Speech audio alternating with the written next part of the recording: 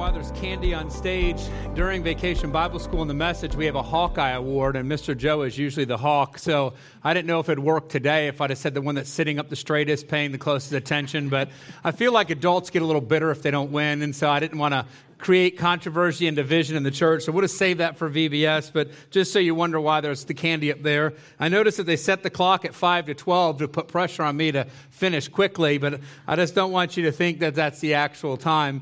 We're into Titus and coming to the close of a book that's about a healthy church.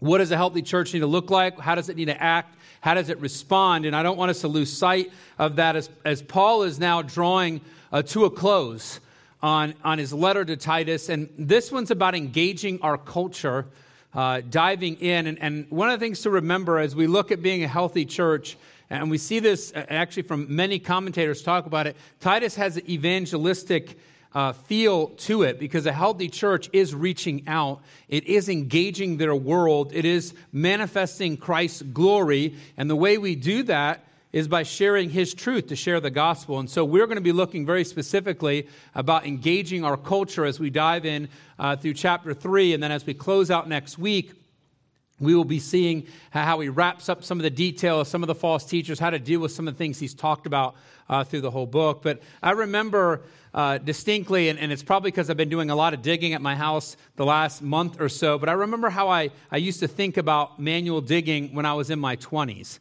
And I want to be honest, I never loved it. I don't think anyone does. But I remember when I was in my 20s, when I was done the task, it was over. It was finished. It was, by the next morning, it was a distant memory. An unpleasant one, but it was over. My body, I put bounced back like a rubber ball. That's no longer the case today. I still dislike digging manually. Again, if you like digging, boy, do I have some fun for you at my house. I just want to throw that out there. But I still dislike it, but now I have the added pleasure of not sleeping well after I dig during the day, because apparently when you lay down at night and you've dug all day, that's when your back starts screaming at you. The pain seems to increase with darkness. And then I have the joy of morning back pain. Have you ever dug all day and then you wake up? And I'm looking out at a lot of people that understand what I'm talking about. I know that. Some not 20 faces I'm staring at. The pain the day after digging is now worse than the pain while digging. That's where I've reached. I'm like, wow, digging was bad enough, but now I hurt so bad the next day. And here's the thing. I have to recognize and embrace my new reality. Things are not what they used to be. And they're never going to go back to that. Well, as we are continuing in what it is a healthy church should do and be, as we look at being the healthy church in our world today, it's crucial that we recognize the reality of our world. And I want us to realize it's not the same as it used to be. I think a lot of times we fall back into a mentality, and when we're going to engage our culture, we're going to have to recognize the reality of our nation. And here's the fact: the United States is not a truly Christian nation anymore. John MacArthur notes this: the United States essentially is now a pagan nation. Yes, millions of Americans still attend church regularly, and many more consider themselves to be Christians. Most Americans claim to believe in God, but practical atheism and moral relativism have dominated our society for many decades. Cultural Christianity is dead. Self-expression, moral freedom, materialism, and hedonism, which is the pursuit of pleasure, are the prevailing gods. That is the reality that we face. That is the reality of our current world. And let's be even more specific. That is the reality of the nation we live in. Let's even get more specific. That is the reality of Culpeper, Virginia. That is what we are staring at. And I want to say that it's important to recognize reality, but that reality in no way changes our calling to engage our culture.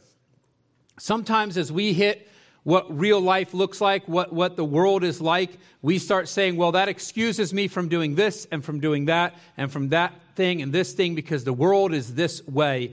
I wanted to get all of that. So talking about digging and whining about my back and then going on into how the world is today, I said all of that for us to realize something. We don't have an excuse to not engage our culture. That is not something we're allowed to check out of. It may seem or be more difficult. We may not bounce back the same as we used to. We may not be as secure or even accepted, but we still must engage them with the truth and hope that comes only from the gospel.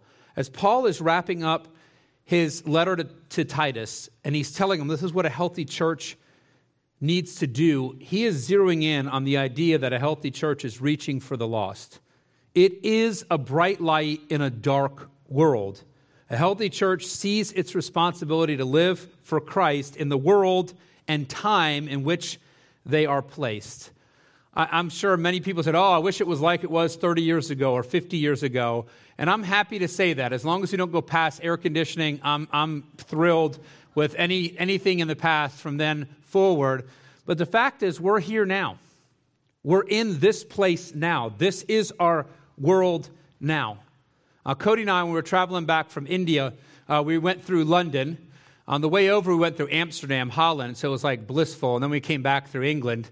It was terrible. But we bumped into a guy waiting in line to eat, and we were talking to him, and he'd been saved 4 years ago, visiting his family in England. He lives in Texas.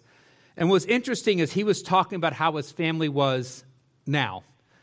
And he was not discouraged, but I would say a little bit down because he'd come over to celebrate his grandmother's 90th birthday with his extended family, had a spiritual conversation with his grandmother, and was discouraged because she basically was saying, yeah, I'm fine.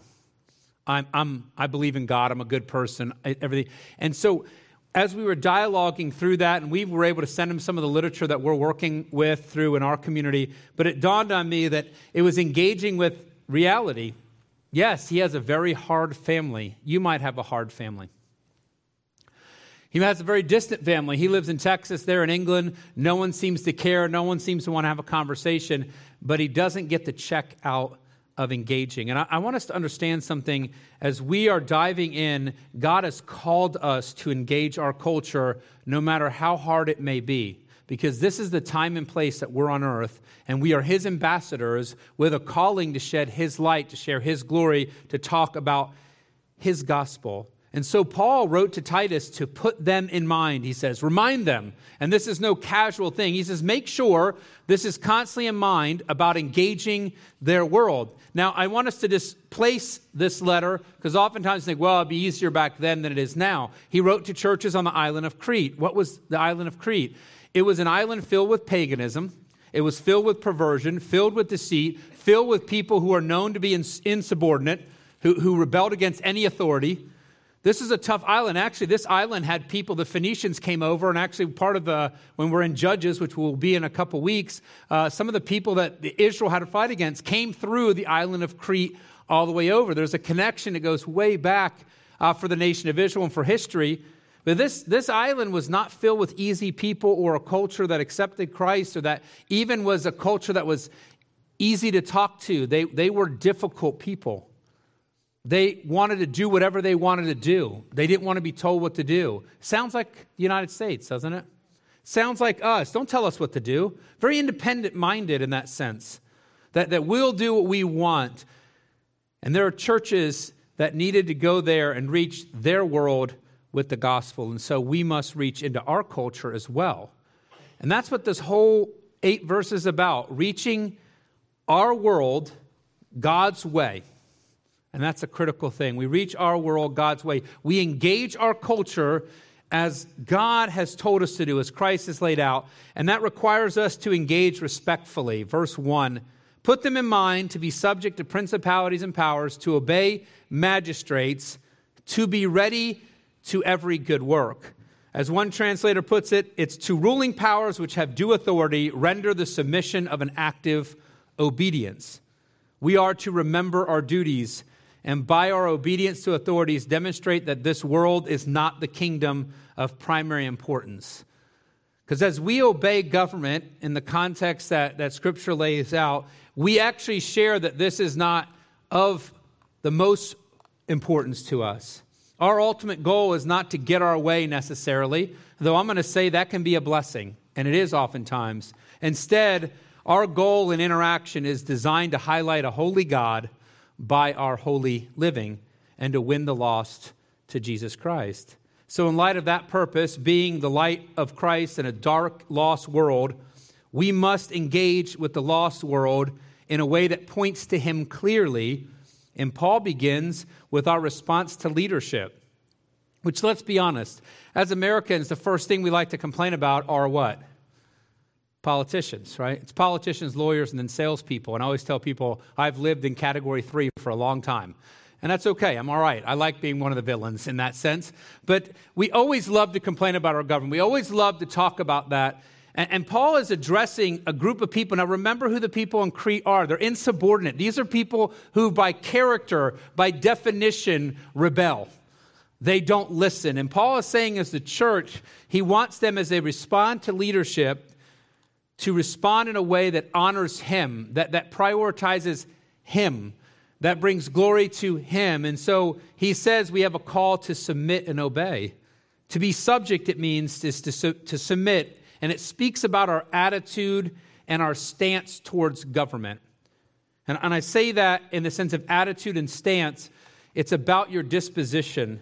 We are to have a disposition of submission, though that doesn't mean we think everything's fair. I am positive that in this room, everyone has an opinion about taxes that would be more fair than what takes place today.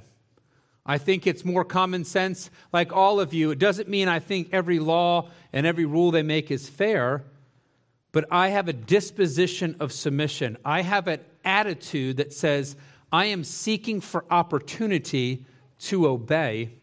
We're striving to react when they ask us to do something, and that's all within the confines of Scripture and reason. Scripture doesn't ask us to act ridiculous. Now, there's been people that have pushed that in the recent years. Well, government said it, so you have to do it. There's not ridiculousness that God asks us of, but he's asking for base attitude that says, hey, I want to obey. I'm seeking for an opportunity through my obedience to emphasize Christ. And so as we step into that, we show respect and honor for the role given to the leaders.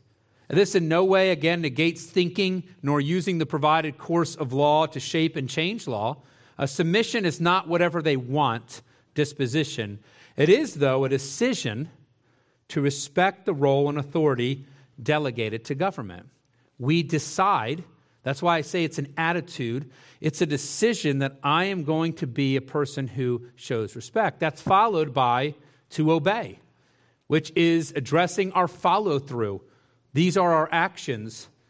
You are to pay your taxes. You are to obey the reasonable rule. You are to follow through on our godly disposition.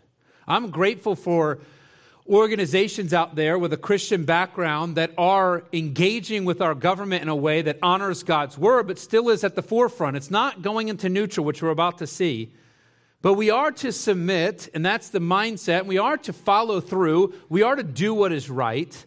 And as we engage our culture, our reputation is one of respectfulness and honoring of the authority bestowed upon leadership, even though the leadership may not be what we desire or what seems best. We are to submit and obey, yet even further, we are to seek, to be ready to every good work. And this is the interesting dichotomy sometimes that happens. It's either we're rebellious or we're disengaged. Well, I'm just going to submit and obey. Nothing I can do about it. Nothing I can do here.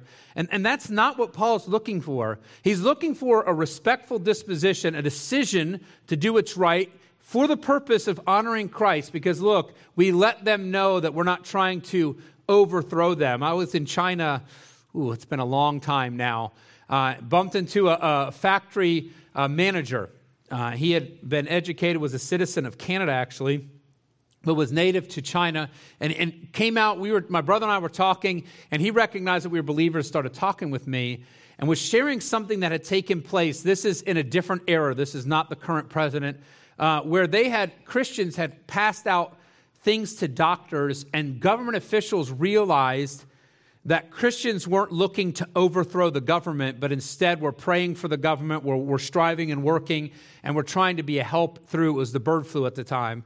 And I thought that was a great testimony to the authorities in China at the time that, hey, as Christians, this world is not our home. but we are engaged in it. And that's when we dive into this idea of seek to be ready to every good work. As we submit to and obey authority, we are also prompted to seek opportunity to serve our community and even minister through the avenue of that leadership. I've shared with you many times when Cody and I went to India, and Dustin had connected us to an organization, Alliance Defending Freedom, that have lawyers that are engaged in good work there. And we were able to introduce them to the pastors because they strive to get involved in government and in law, not only in India but here, to try to help. It's a good example of what it means to be ready to every good work, because we are to sincerely and eagerly seek to serve others, no matter the negative bent against us, to show that we are consistent, and one commentator said, aggressive in our desire to do good.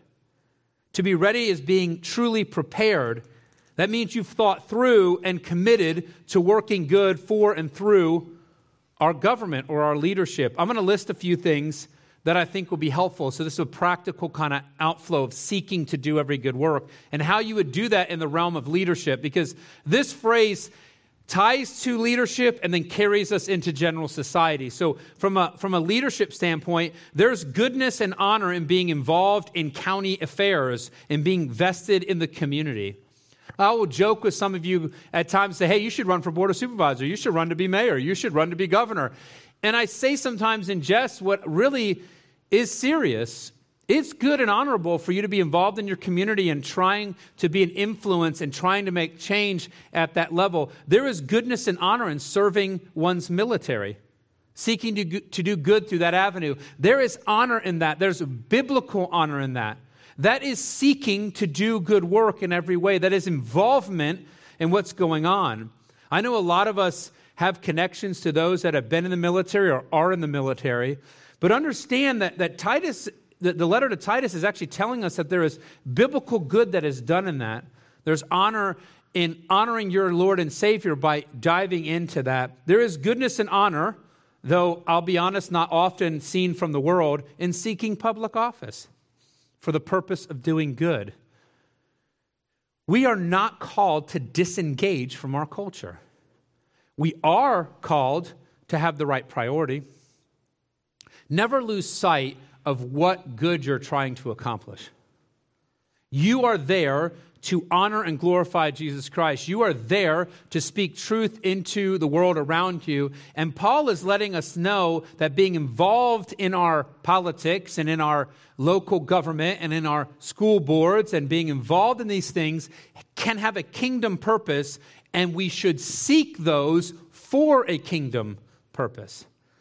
This readiness is part of the respectful engagement we have with our culture. A respect that manifests in a disposition and action of obedience, desiring to respect and honor what has been set in place, though again, not mindless or Bible-less capitulation to the capricious demands of that government. We've seen that in the last couple of years. We've seen ridiculousness. And the Bible never calls us to do what is ridiculous in light of this, but there's respect and honor. There is a right way to do this, a way that honors Jesus Christ. However, we seek to show that this world is not our home by that respect for what has been set in place to govern this world, again, as it remains in the confines of Scripture. And that respect seeks opportunity in various components for the good of the community and good involvement in it. Now, as I mentioned, that call to be ready to every good work. Paul likes to start with leadership. Again, understand on the island of Crete, very rebellious, very insubordinate, very pushed back against any type of authority. So he's dealing with this idea that that's a bad testimony for Christ, which I think ties well into our culture. And now he's shifting to society as a whole. How do we engage our culture as a whole? And the call to be ready to every good work is expanded on, is a transitional phrase that connects us also to general society. It speaks now to biblical involvement with a biblical objective in our society as a whole, an involvement that must be done graciously. Verse 2 says this, to speak evil of no man, to be no brawlers, but gentle, showing all meekness unto all men. Paul moves from looking at specific engagement with our government or civil leadership to society as a whole, all people. And he's going to talk about that. We're going to show meekness unto all men. And he's very emphatic about that. The Greek he uses there is emphasizing everyone. And in this context, Paul is talking mainly about the lost. He's talking about the world around us. He's not necessarily even talking about the church, so he's not excluding it. He's wanting our emphasis to go out. And notice that there's two alls, all meekness, all men. And so don't lose sight of that. Paul is not cutting us any slack. He's not letting us off the hook in any way. We're zeroed in on the non-Christians, and the segue of being ready for every good work, he now moves to our response to this world and those who inhabit it in general. And first, we are not to do some things. We're not to malign, which is to speak evil of them. This means we're not to slander, curse, or treat with contempt. Though we condemn the sin of society and even society's twisted way of communicating, we are not to revert to evil speech.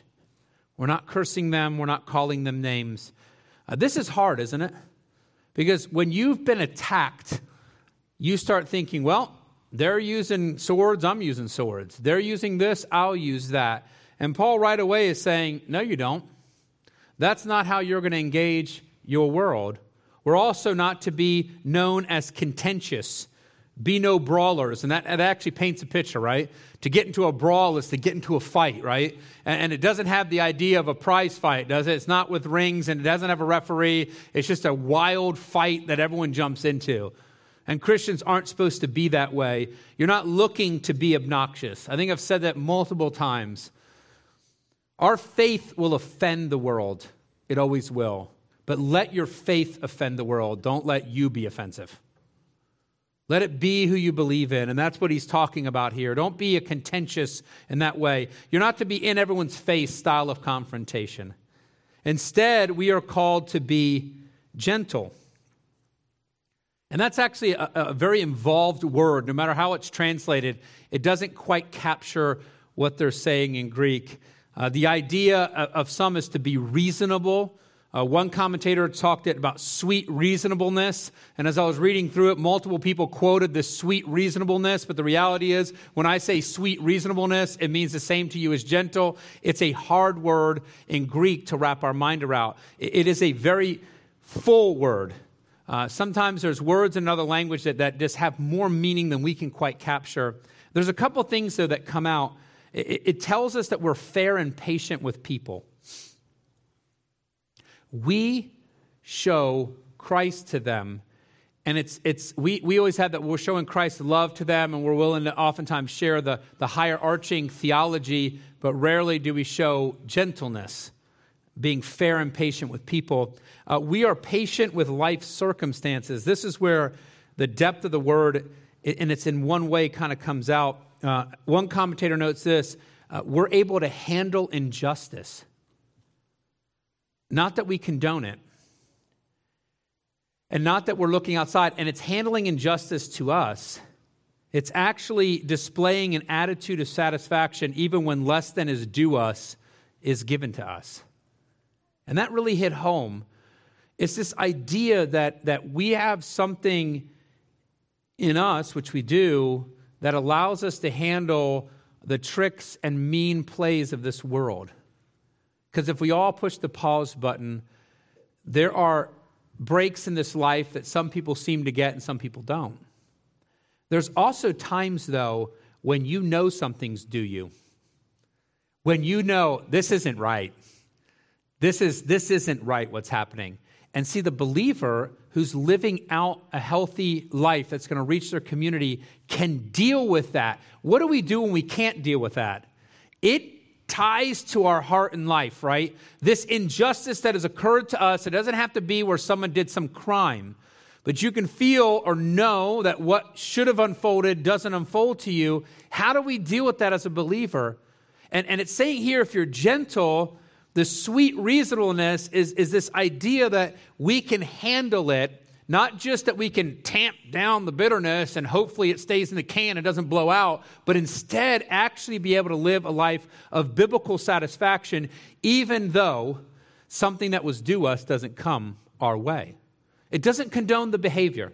It doesn't excuse the one or people or circumstance that caused it, but it is a change and it sets up the next one. And I put in my notes, this is an ability enabled by Christ alone. You can't do this if this world is your home. It won't work. And the outcome of this is that often misinterpreted word, meekness. And different translations say consideration or perfect courtesy. And it's defined as this. It's an inwrought grace of the soul, and the exercise of it are first and chiefly towards God. And this is a fascinating thing. As we work from gentleness, which is this interaction with the world around us in a fair and patient way, and dealing with life circumstances in that same patient, fair way where injustice doesn't throw us off, we're able to be satisfied even though things didn't turn out as they should have turned out, turns into this idea of meekness, which oftentimes we see as an interaction between us and other people. That's what gentleness is. That fruit of meekness is now how we respond to God in this. So this disposition toward God accepts his dealings with us as good, no matter how it turns out, without disputing or resisting. And I want you to see from gentleness is this idea that you can have satisfaction even when things aren't fair to you. And now meekness is your attitude towards God.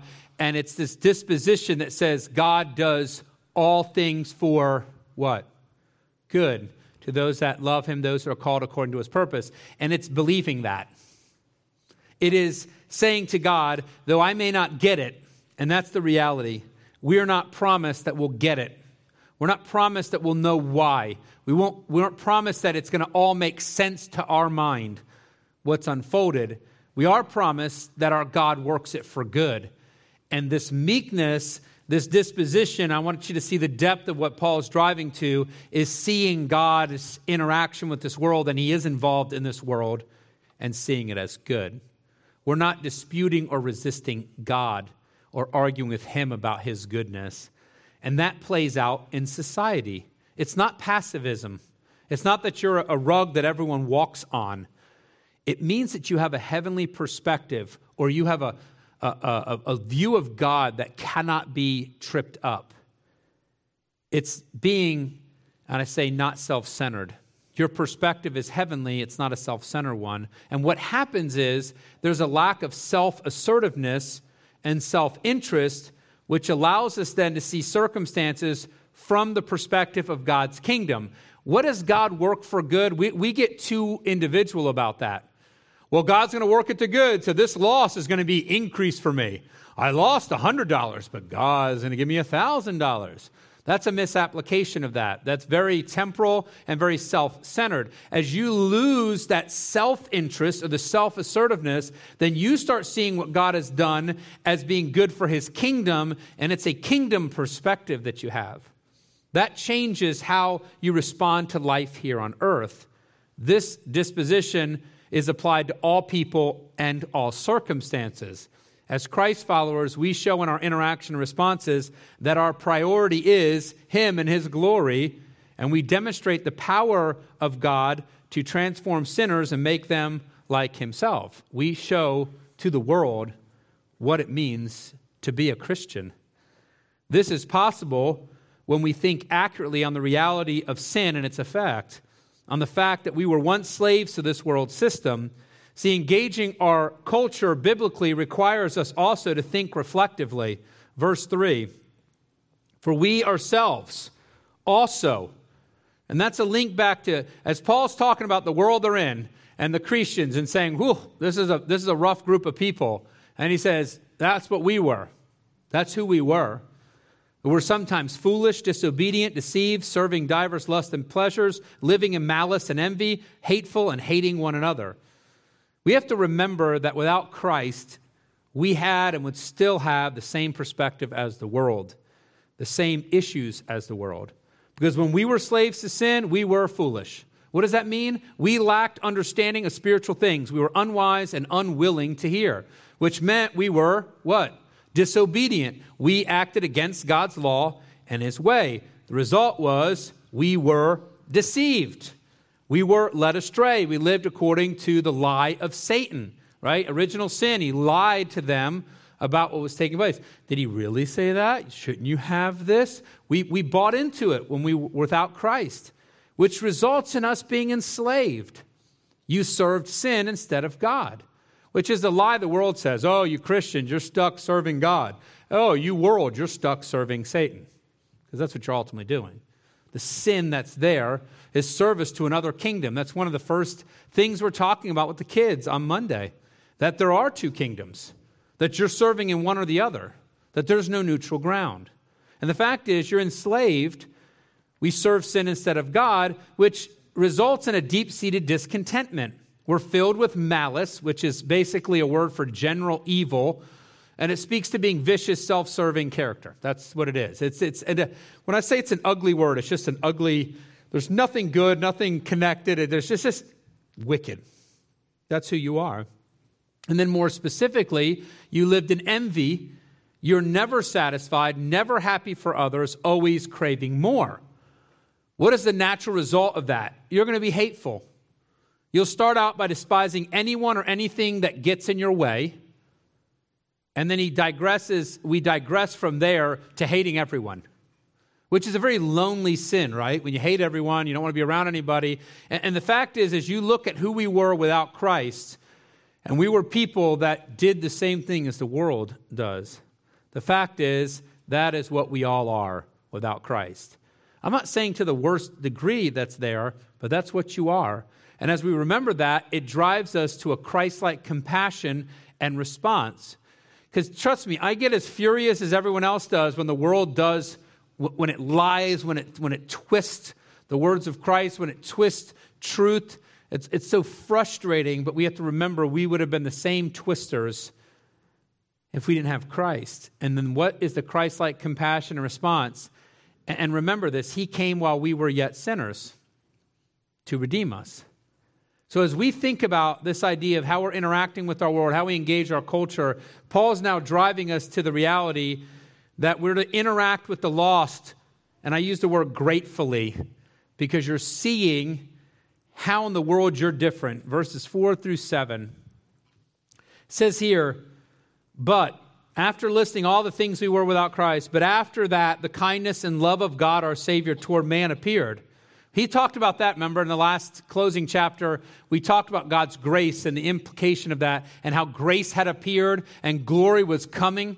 And it's all embodied in Jesus Christ. And now he just reminds us again, hey, the kindness and love of God appeared. It came to earth, not by works of righteousness, which we have done. And that's a critical phrase there.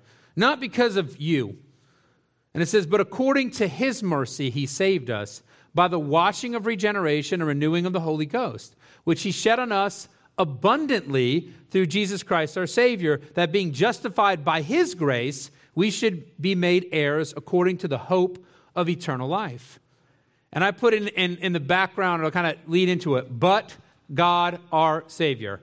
We were this, but God.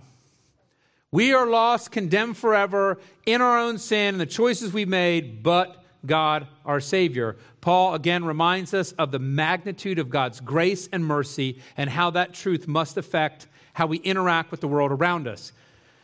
This is an amazing 4 verses on salvation and what takes place and what Christ did. It is tucked in the context of engaging our culture. It is a point that Paul is trying to make, that we are to engage our culture with our mind fixed, which we talked about last week, right? We live our life fixed on the gospel. Now Paul's saying, as you engage this world, as you dive into it, you engage gratefully, and that's just a word that helps me hang a hook on it, but you engage it with the gospel mindset of what Christ has done. Because we interact with the world knowing who we were and that we could not change ourselves, but that he came and changed us, not because we're so good, but because he's so good. And so it shapes not only our individual behavior, but forms the focus of our evangelism. We know that hope for this world is only found in Christ's redemptive work. We're not to forget that. Because we oftentimes get locked into, well, if we just get the right president in office, if If we just get the right senator, congressman, school board, and I'm not saying we shouldn't strive for that. We talked about that, right? When it came to leadership, seek good, be involved, take it. So Paul's not nixing that, but as he drives to this, there's no hope for this world in any human being at all. And he drives to where hope is found, and it's a work built on God's righteousness. We bring no righteousness, and the idea is rightness, right? That word is one of those words that we kind of throw into the theology category, righteousness, and it just floats in the clouds. It's being right, rightness to the table. We don't bring any right to the table. We don't bring any good, any purity, any holiness, but he brings all of his on our behalf. He saves us because he is a redeeming, merciful God. That redemption is active on his part. God is not distant from us. He is involved. He brings about, and that's the next one, regeneration. What does it say? He cleanses us of our sin. All of the filth that was us before Christ. Verse 3, everything we were, we also were, and we just went through a whole list that carries us to the absolute most hateful being on earth. And I know at different degrees of that, but that's what we walk through. Enslaved to sin, ultimately just hating anything except us. A little glimpse of the isolation that takes place in hell. Self-service and the ugliness that can come with that. All of the filth that was us before Christ has been made clean. We are washed as white as snow. And he brings about our complete renewal. Our new life is empowered by the Holy Spirit. He renews us to the work of the Holy Spirit, who is poured out abundantly. MacArthur notes this: the Holy Spirit gives us spiritual life, sustains our spiritual life, empowers our spiritual life, and guarantees that our spiritual life will become eternal life because he is the seal or guarantee of eternal life. And you can wander all the way in Ephesians and you'll see all this laid out. We are saved because of his righteousness, his mercy, his grace, his movement. And then he shares the Holy Spirit, talks about the Holy Spirit coming, who's going to work in our lives, going to fill our life, is going to change everything about it, and is going to be accomplishing this as the guarantee or the seal that's there. We are, in that context of engaging our culture, as he gives this picture, we remain forever grateful to our Lord and Savior for his amazing redemptive work on our behalf, because we never could have deserved it. And that gratitude, that remembering of what Christ has done, forms a foundation of how we see the world that is without him. Because this is a theologically rich 4 verses, but you miss Paul's point when you don't apply it to how you engage your culture. It is supposed to shape how you interact with the world. Are we seeing the lost in light of what Christ has done for us? I find myself offended by the loss. How dare they say that about Christians? How dare they do that? How dare they pass that law? And look, we should be bothered by the sin that's there, but suddenly I'm not seeing them in light of what Christ has done for me. Do we have a deep desire that the working we see in our lives will be in their lives? Is that our passion? See, the fact is the church must have Christ's passion for the lost. We must be engaging our culture, and this is verse 8, and this is the driving punch to what he's been saying purposefully. This is a faithful saying, he says, and these things I will that thou affirm constantly. Just so you're wondering, how often does Paul want them to think about this? How often does he want Titus to preach on this? All the time.